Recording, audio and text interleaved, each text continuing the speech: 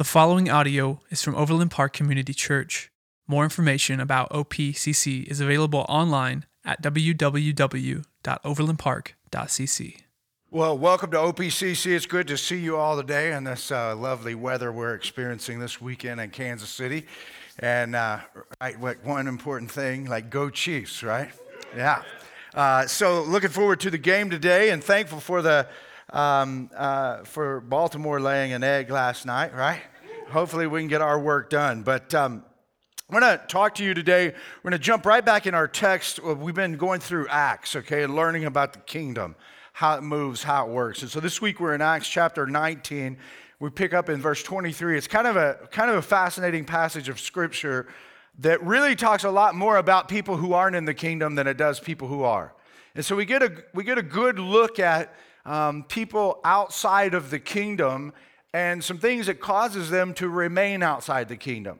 And so today, just to get us started, there's a pretty cool directional passage out of 1 Kings. And sometimes you may feel like, man, how did I get in this place? What have I done with my life? What is going on? I've lived up to this point. What has happened? Maybe you're at a place where you're starting out in life and you're like, well, what is happening? What's going to happen? Where am I headed? And so these can be questions that I think are good for us to ask ourselves. And so sometimes we might wonder, what would the Lord say to us in moments like that where we're confused? And so the prophet Elijah has a moment where the Lord, the word shows us exactly what he would say to us in that moment. Elijah has had this experience where he's had a big move of the Lord, and then he finds himself getting afraid, and so he runs, and he ends up hiding in a cave, okay? And so the Lord says to him, it says in verse, this is in 1 Kings chapter 19, it says, the Lord says, go out and stand on the mountain in the presence of the Lord, for the Lord is about to pass by. So here's Elijah. He's hanging out in this cave. He's been afraid, and he's hiding there. And he gets a word from the Lord that says, go outside and look. And it says, then a great and powerful wind tore the mountains apart and shattered the rocks before the Lord. But the Lord was not in the wind. And after the wind, there was an earthquake. But the Lord was not in the earthquake. And after the earthquake came a fire, but the Lord was not in the fire. And after the fire came a gentle whisper. And when Elijah heard it, he pulled his cloak over his face, and he went out and stood at the mouth of the cave. So a lot of times we say, man, the Lord, he uses a still small voice to speak to us. And you'll hear this passage quoted a lot about how comforting it is that the Lord is not in these violent things. He's in the gentle blowing of the wind. But sometimes when we're using this passage, we stop right there. What did the Lord say in that gentle blowing wind? And what might he say to us as we're in this place of confusion? He says to Elijah, when he heard it, he pulled his cloak over his face, and he went out and he stood at the mountain of the cave. Then a voice said to him, what are you doing here, Elijah? And so the Lord would say to us, what in the world are you in this place for? And I think that's a good thing for us to ask ourselves, is especially when we get into these places where we feel like we're directionless, we're asking ourselves, how did I end up here in my life? What is going on? The Lord would say, what are you doing here? What are you doing in this place? And I think that as we look at today's text, we see the power of influence. Influence is a very powerful thing. And there are two types of influence. There's internal influence, how we influence ourselves, what we say to ourselves, how we think about things, the way we approach life. And then there's external influence. There's people around us. There's people like myself. You come here on a weekly basis, you listen to the teaching, and I'm influencing you. And so you have friends that you listen to, and they influence you. You have shows that you watch, and it influences you. And so there's external influences constantly speaking into us, and there's internal influence that we have of ourselves, of how we approach a particular thing, and we think through it and use whatever thought process we use. And so today we look at our text in Acts chapter 19, and we see the power of influence and the importance of protecting ourselves with good decisions. So especially here, man, like if you're a younger person, ages 16 to 26, that's like the most critical decade of your life. Like whether you realize it or not. You're going to make decisions generally between the ages of 16 and 26 to set the course of your life until you die. Like who you're going to marry, what you're going to do for a career, where you're going to go to school, where you're going to live. A lot of these things are made in this critical decade. And so it's important for you to think about the things that are influencing you right now. The people that you surround yourself with, they're speaking into your life as you make these very important decisions that chart out the rest of your life. If you're past that decade and you're beyond it, you have chosen influencers in your life, and they are speaking into your life, and they're having an impact on the trajectory of where you are headed, and the Lord might be looking at you and saying, what are you doing here?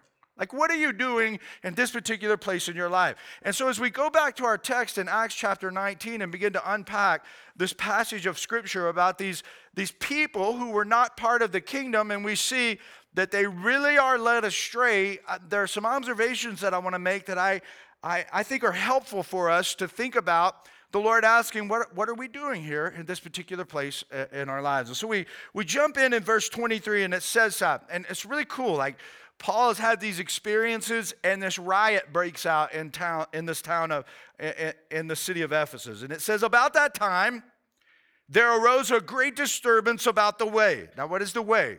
The way is what they called Christians. Why? They generally, as Jesus said, I am the way, I am the truth, and I am the life. And so they first were known, people who followed Jesus were known as people of the way. Later, they became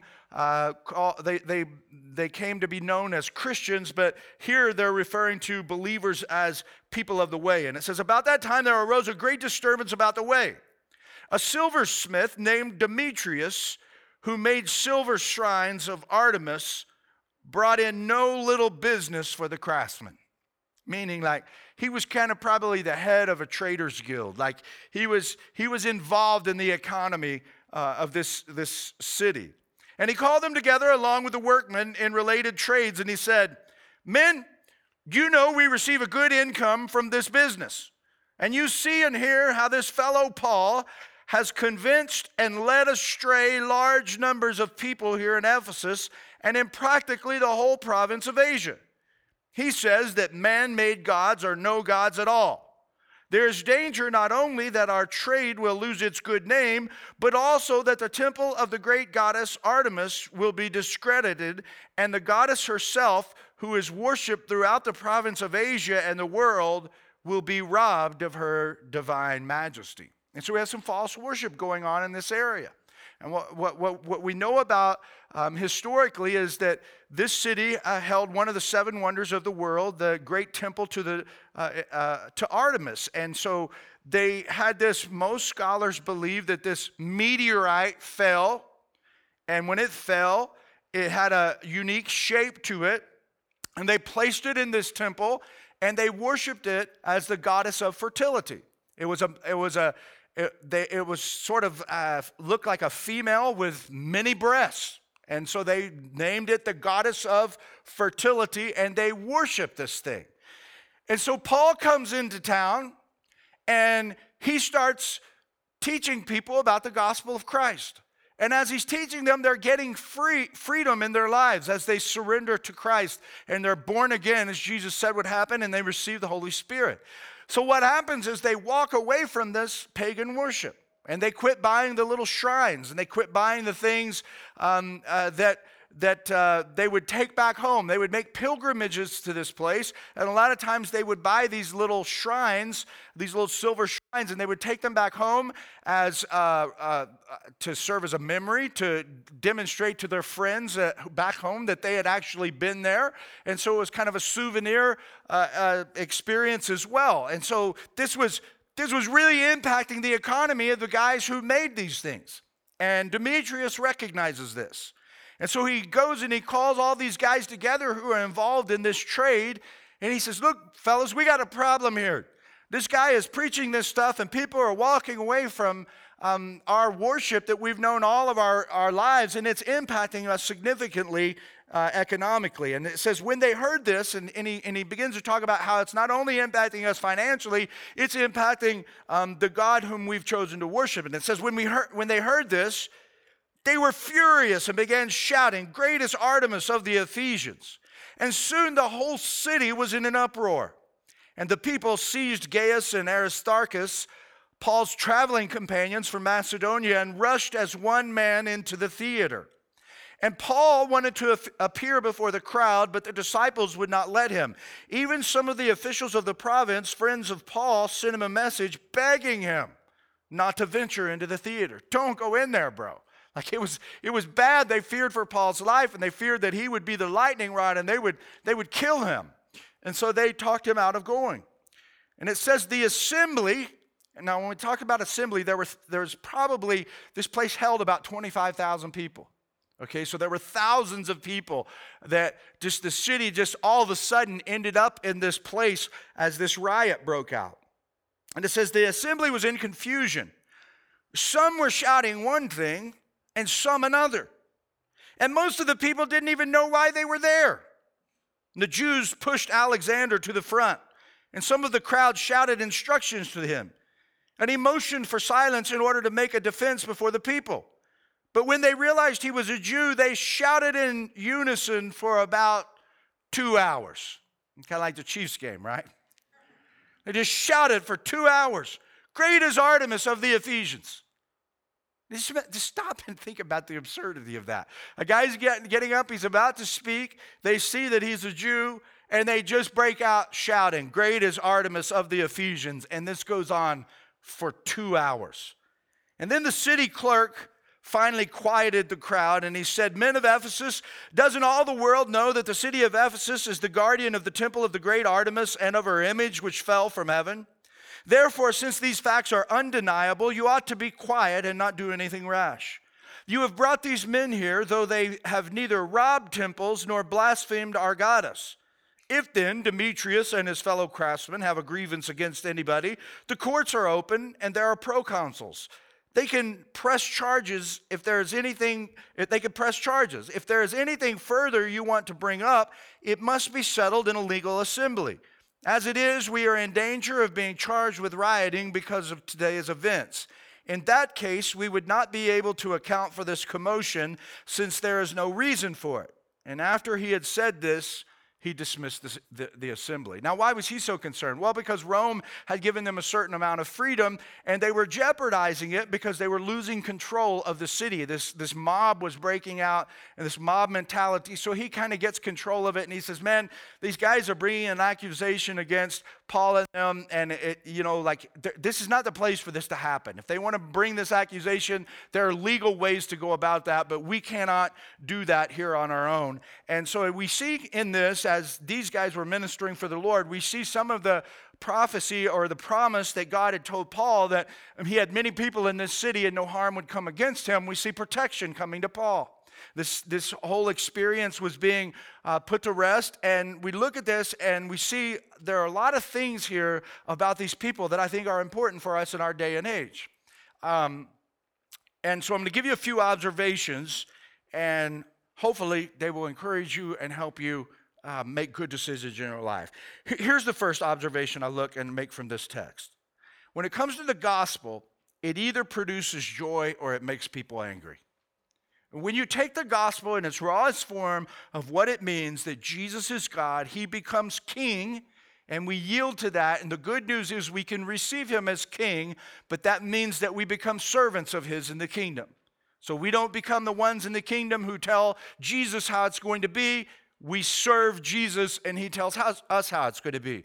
And so when a person understands the Lord's grace and all its truth, what happens is they recognize that they are sinners. They also recognize that Jesus came to die to set people who are captive to their sin free from it. So he comes to forgive us.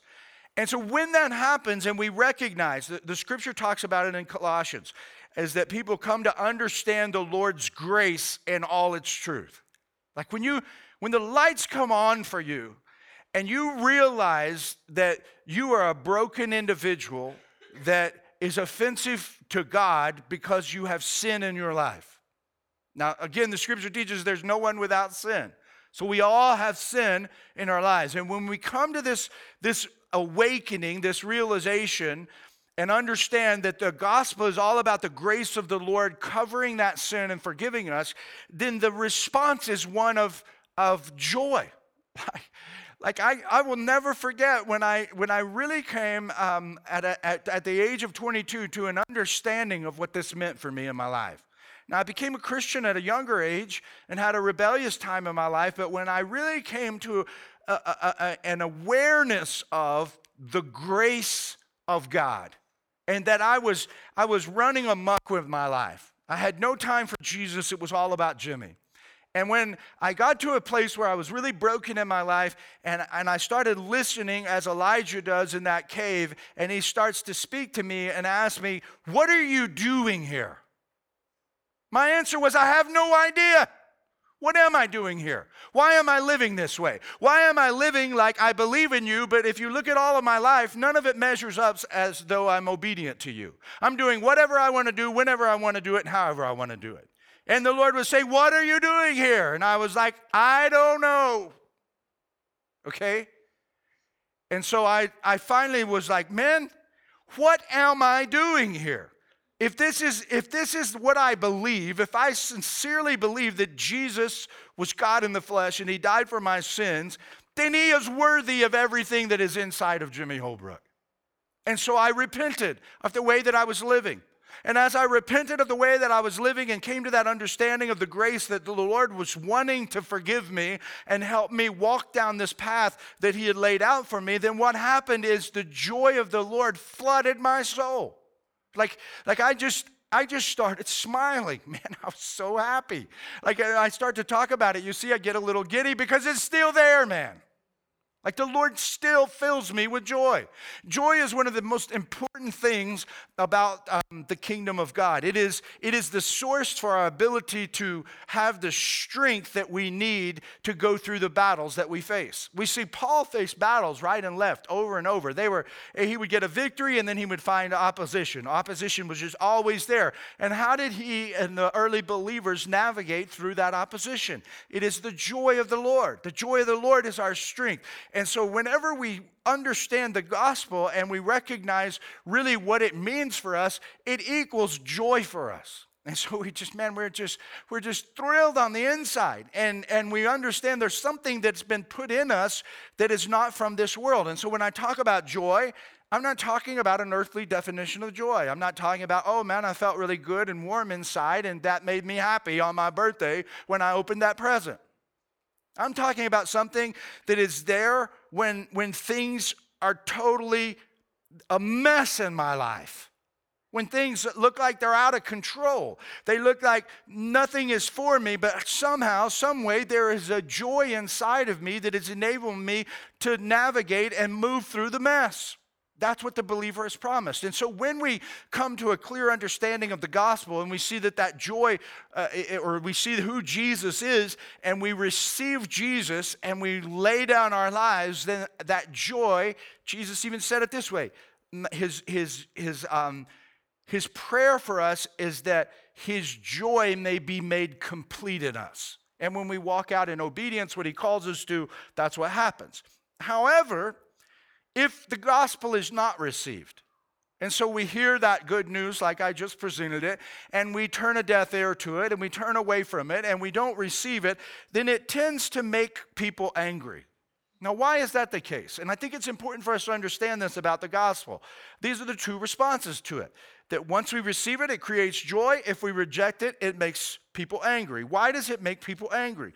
Because the gospel always confronts religion and sin. It always meets a person right head on, and it forces them to confront the religious belief that they have. That's what's going on in this text. It is confronting their false religion. and it is confronting the sin in their lives. The second thing is it forces people to recognize the inadequacy of their worldview. When you really begin to look at the gospel, just like I talked about in my testimony, I had to look at my worldview and say, you know what? I'm saying that I'm a believer. I'm saying that I believe in Jesus. But if I look at my life and the way that I live it, my worldview is one such that I want Jesus to forgive me of my sin, but I really don't have any time for Jesus. Why? Because I love Jimmy. And that's why Jesus said, if you want to be my disciple, what must you do? Die to yourself daily and take up your cross and follow me.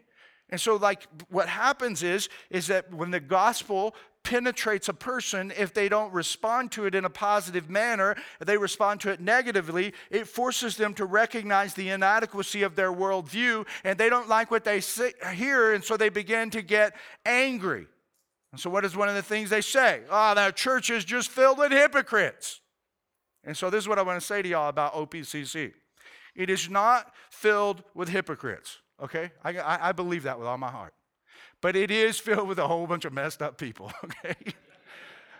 And that's the authenticity of the gospel, as we recognize that, hey, man, it is not our righteousness that puts us in a right standing with the Lord. It is the righteousness of Christ. But a person will often say this about people in the church. Why? Because they're angry that they have been forced to deal with their worldview. They don't like where they've landed because of the gospel has forced them to do that. And so they look at the Lord's people, his body, and they start talking bad about his bride, which gives them an excuse to continue on in their worldview, thinking they are making the right decision. People do this all the time, okay? You may be doing that even here this morning. And then the third thing is why it makes people angry is because it exposes the emptiness of their lifestyle. Like nothing will expose the emptiness of your lifestyle like the gospel.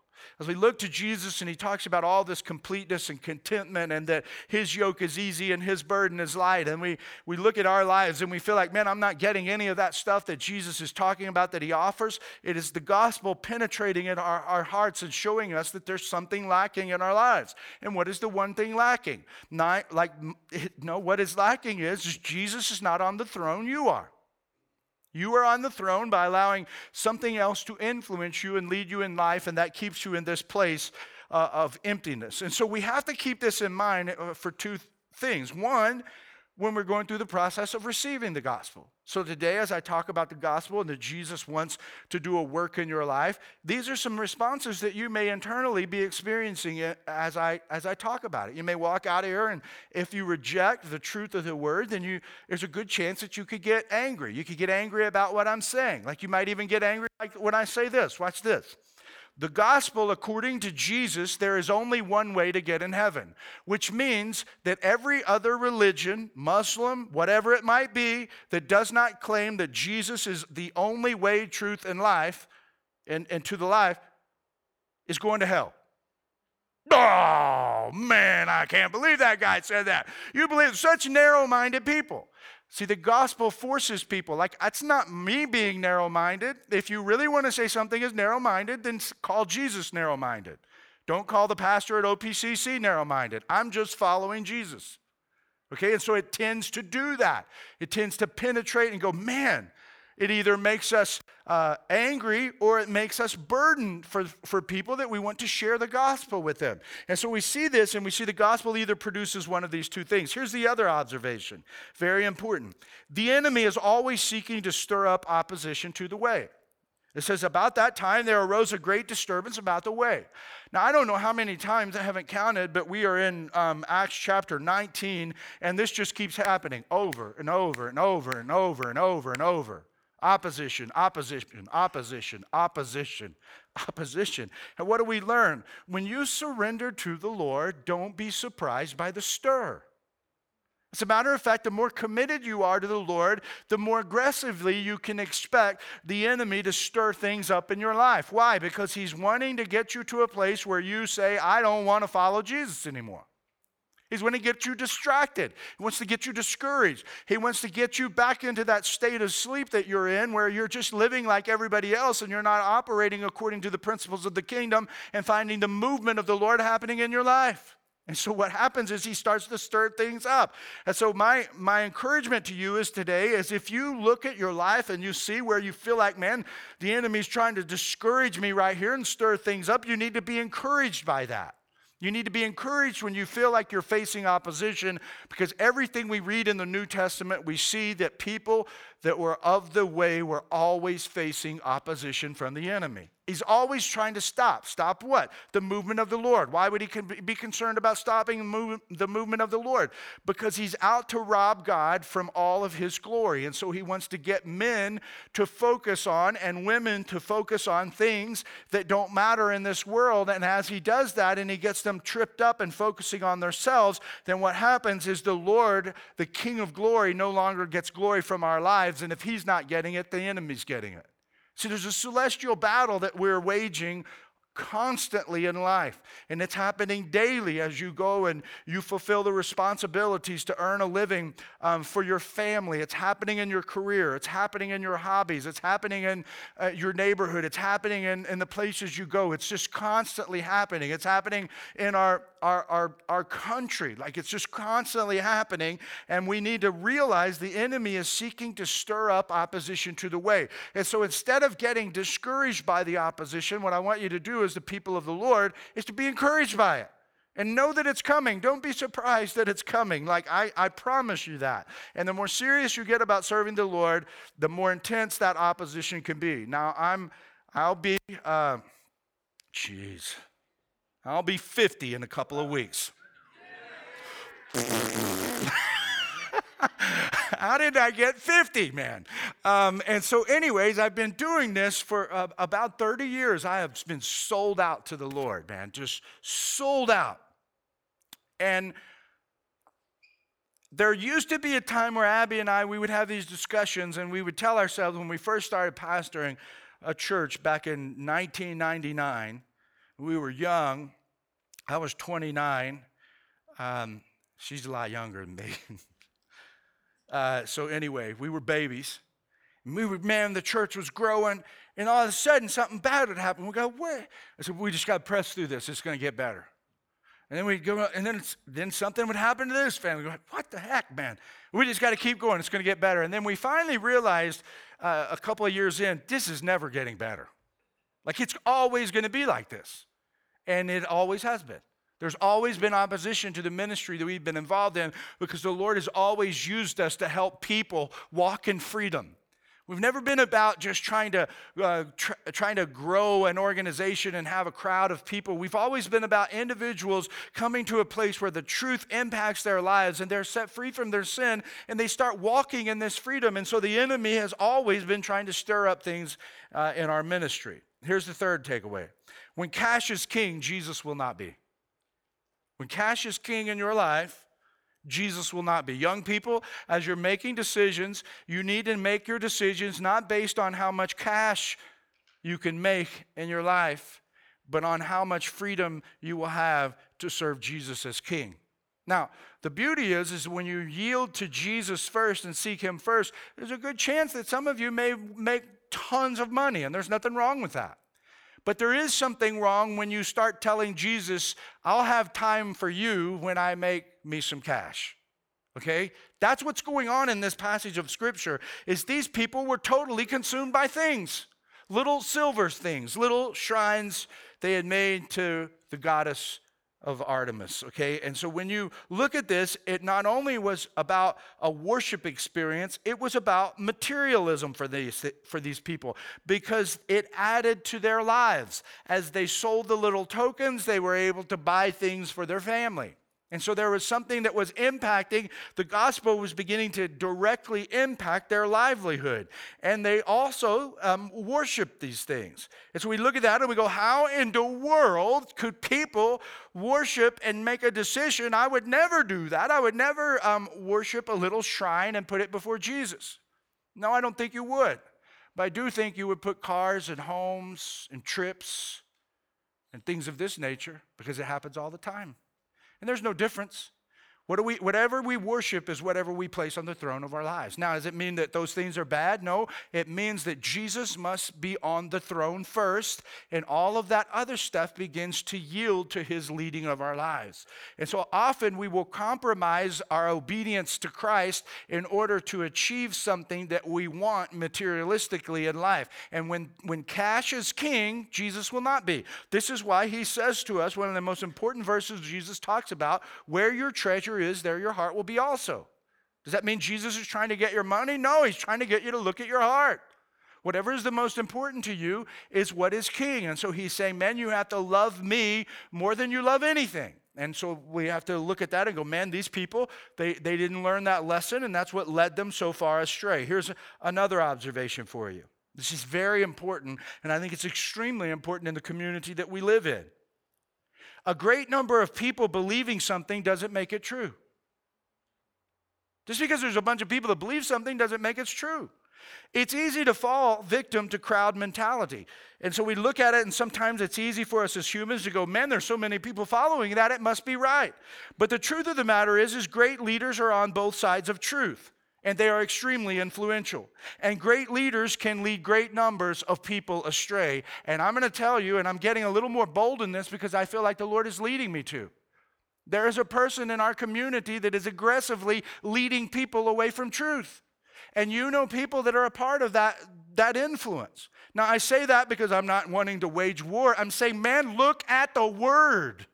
We have to look at the Word and understand how the Lord is calling us to yield to it, because when we start to twist things around and change it, then it causes trouble, what? For people. And so we got to go, man, as we look at this, we have to recognize, first of all, that people will give an account. Okay, so we're not to be the person who tries to make a person give an account at that point in time.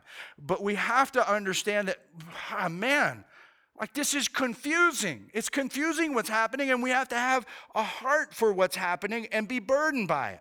So much so that, I've been burdened by it for years, and I don't talk about it a whole lot, but I start to look and I go, man, if I don't start teaching the people the Lord has put around me, they're going to get confused. And the last thing the Lord wants from us is confusion. The Bible says that God is not the author of confusion. And so I have a responsibility to bring clarity to you about what it means to follow Jesus in all that he says that he is, and yield to the Word in all that it teaches. And so we have to look and we go, man, all right, like, people will give an account. And so we have to understand that as people place themselves under that position of influence, there must be a burden for us about, okay, how can the Lord use me to help bring clarity? Because you know what? I didn't see any of this coming, but here we go. I believe one of the reasons the Lord called me this community is this very thing right here.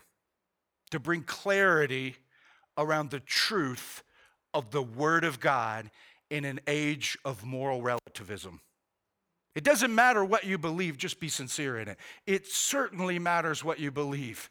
If it doesn't matter what you believe, if we don't have the Word to keep us, like, if you begin to rely on me and I begin to move away from the Word, like the way that you know you can rely on me is that I'm relying on the Word and I'm being true to the Word. And the Scripture says, man, when a person starts to move away from that, then you have to recognize it and you flee from that. Okay? So a great number of people believing something doesn't make it true. Here's the fourth or fifth, I don't even know, but we got a couple more to go. Let's get there. Predispositions keep people from the truth. All right? So these people had a predisposition. And you say, well, where do you see that? Well, they had a predisposition when it says that the Jews pushed Alexander to the front and some of the crowd shouted instructions to him. And so he was going to get up and he was going to make a speech. And he motioned for silence in order to make a defense before the people. But when they realized he was a Jew, they all shouted in unison for about 2 hours, "Great is Artemis of the Ephesians." They had a predisposition about this gentleman's identity so that they would not even listen. The scary thing is that most of the time predispositions are based on feelings, how I feel about something. And what frustrates me and what I want you to do as a body of believers is really to dig into the biblical doctrine of love, okay? Because the things that are being influencing our culture right now, beyond even our community, is we're calling that we have to love. And of course we do. Like, if we don't love, like, that is essential. But there is a biblical doctrine of love. And love doesn't mean acceptance. As a matter of fact, sometimes love means that we don't accept things. Because if we're like, look at your own family. To love your children means that you are going to guide them and discipline them, and you don't just accept everything. And if you do accept everything, you're a terrible parent, and the scripture teaches us that specifically. And so we can't come into things with a predisposition about how we feel, because a lot of times it gets confusing as we're listening to something described and go, man, oh yeah, we got to love, we got to love. Yes, we got to love. We are called to love our enemies. But loving things and condoning things are two very different things. And as we dive in and make we draw a biblical and logical conclusion about the biblical doctrine of love, we'll see that sometimes it is hard to love. Sometimes it calls for us to do difficult things. Sometimes it calls for us to speak the truth in love. And so predispositions keep us from the truth. And the Word teaches us, and as we think about, okay, predispositions are based on feelings, in Proverbs 3 and 5, it says, trust in the Lord. It says, trust in the Lord with all your heart and lean not on your own understanding. Why? Because your emotions will betray you. Your emotions will lead you down to a place where you feel a certain way about things, and you have to understand your emotions cannot be trusted. And so it's important for us to lose our predispositions. Why? So that we can be open to the Word transforming our lives. You see, I yield to the Word, and I'm in the Word, and I read the Word, and why do I do that? Am I trying to be a good person? No. I'm trying to protect myself from my own subjective feelings. If the church were run by my feelings, and if my marriage were run by my feelings, then it would just all be about me. But the Word, as I read it, it begins to point error out in my life. As I wash myself in the power of the Word, and I'm approaching it as my objective standard of reality, the Holy Spirit's job is to teach me how to walk through in obedience what the Word is calling me to yield to. And as I do that, then what happens is I start recognizing I'm kind of mean to that guy who cut me off on 69 the other day. And the Word convicts me. And so what I have to do is, like, the next time somebody cuts me off, I remember, man, I was in the Word, and the Lord told me I'm to love everybody, my enemies, even that joker that cut me off. And so the next time he cuts me off and I want to give him the one finger wave, I go, that's not who I am. I belong to Jesus. And I repent of my thoughts. And guess what I just did? I loved that guy like Jesus loved him. And so we are, that's why the power of the Word is so essential for us, is because predispositions always keep us from the truth. And so we can't come at the Word with predispositions. We have to let the Word speak for what it is, because it is much older than all of us. And when we begin to twist it, we're beginning to twist the very thing that teaches us about the freedom and forgiveness that we find in Jesus. Here's the last takeaway before the big idea. Lack of truth always leads to greater confusion. Lack of truth always leads to greater confusion. Verse 29 says, there was an uproar. It comes from the Greek word synchisis, and it means literally confusion. And so verse 32 is crazy, because it teaches us that most of the people had no idea why they were there. Now, I'm not going to spend a lot of time on that other than just to point this out. There was confusion. Most of the people were caught up in the confusion, and they had no idea why they're there. Were they responsible? And the answer is absolutely.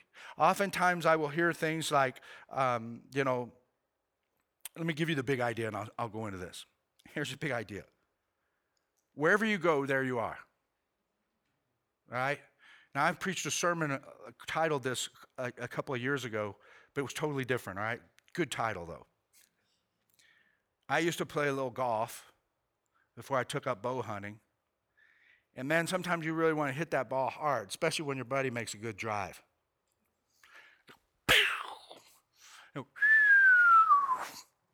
go in the woods, and buddy'd look at you and he'd say, wherever you go, there you are. And the truth of the matter is that can be frustrating. But it was mostly the internal influence that I put on that ball that put me over there in that timber. Wanting to do something, having a desire. And so when we look at all of these things that I'm talking about, and we talk about this greater confusion, people will be held responsible for where they are. And a lot of times I hear things, well, I don't agree with everything, but look at all the good that is happening. I don't agree with everything, but I continue to because, listen, if you are a part of something, you do agree with it whether you want to or not. And that's where I'm talking about the confusion.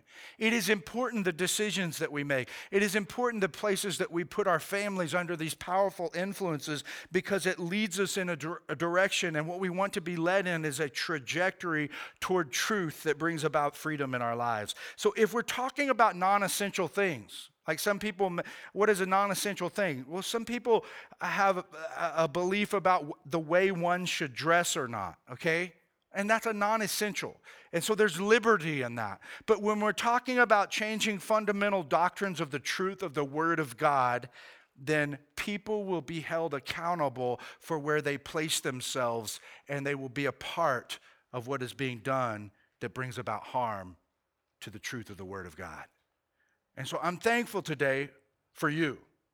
I'm thankful that you call this place home. I'm thankful, Lord, that you want a pastor that preaches the truth. And that's always what I'm going to do. I'm not going to worry about, man, did I offend you? Did I hurt a visitor's feelings? Like, that's not my job. Like, my job is to be true to the word. And when I have one person in mind when I'm preaching, and it's Jesus. I don't care what anybody else thinks. I don't care what anybody sitting here thinks. I don't care about any of that. What I care about is that when I go home and I sit down in my recliner, did I stay true to Jesus? Because He is Lord and I'm not. And when I start getting worried about what everybody else thinks and worried about trying to do all of these things to cater to people, then I've lost the whole purpose of why I'm in the ministry in the first place. I'm in the ministry to be faithful to Jesus. I've yielded to Him. He's my King. And He has called me to lead His sheep to be faithful to Him the same way. And I'm telling you, man, if you love our country, and I love our country, all right? I love America, but she's confused. Like she has no moral, no moorings, nothing to tie to, nothing to hold her.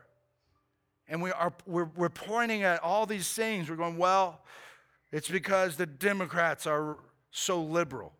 Or it's because the Republicans are so blind. It's Donald Trump. It's Barack Obama. It's the believer not following Jesus. That's the problem with America. And so if you love her and want to see her flourish, then the greatest thing you could do for our country is yield to Jesus as your King and follow Him faithfully on a daily basis. Thank you for listening to audio from Overland Park Community Church in Overland Park, Kansas.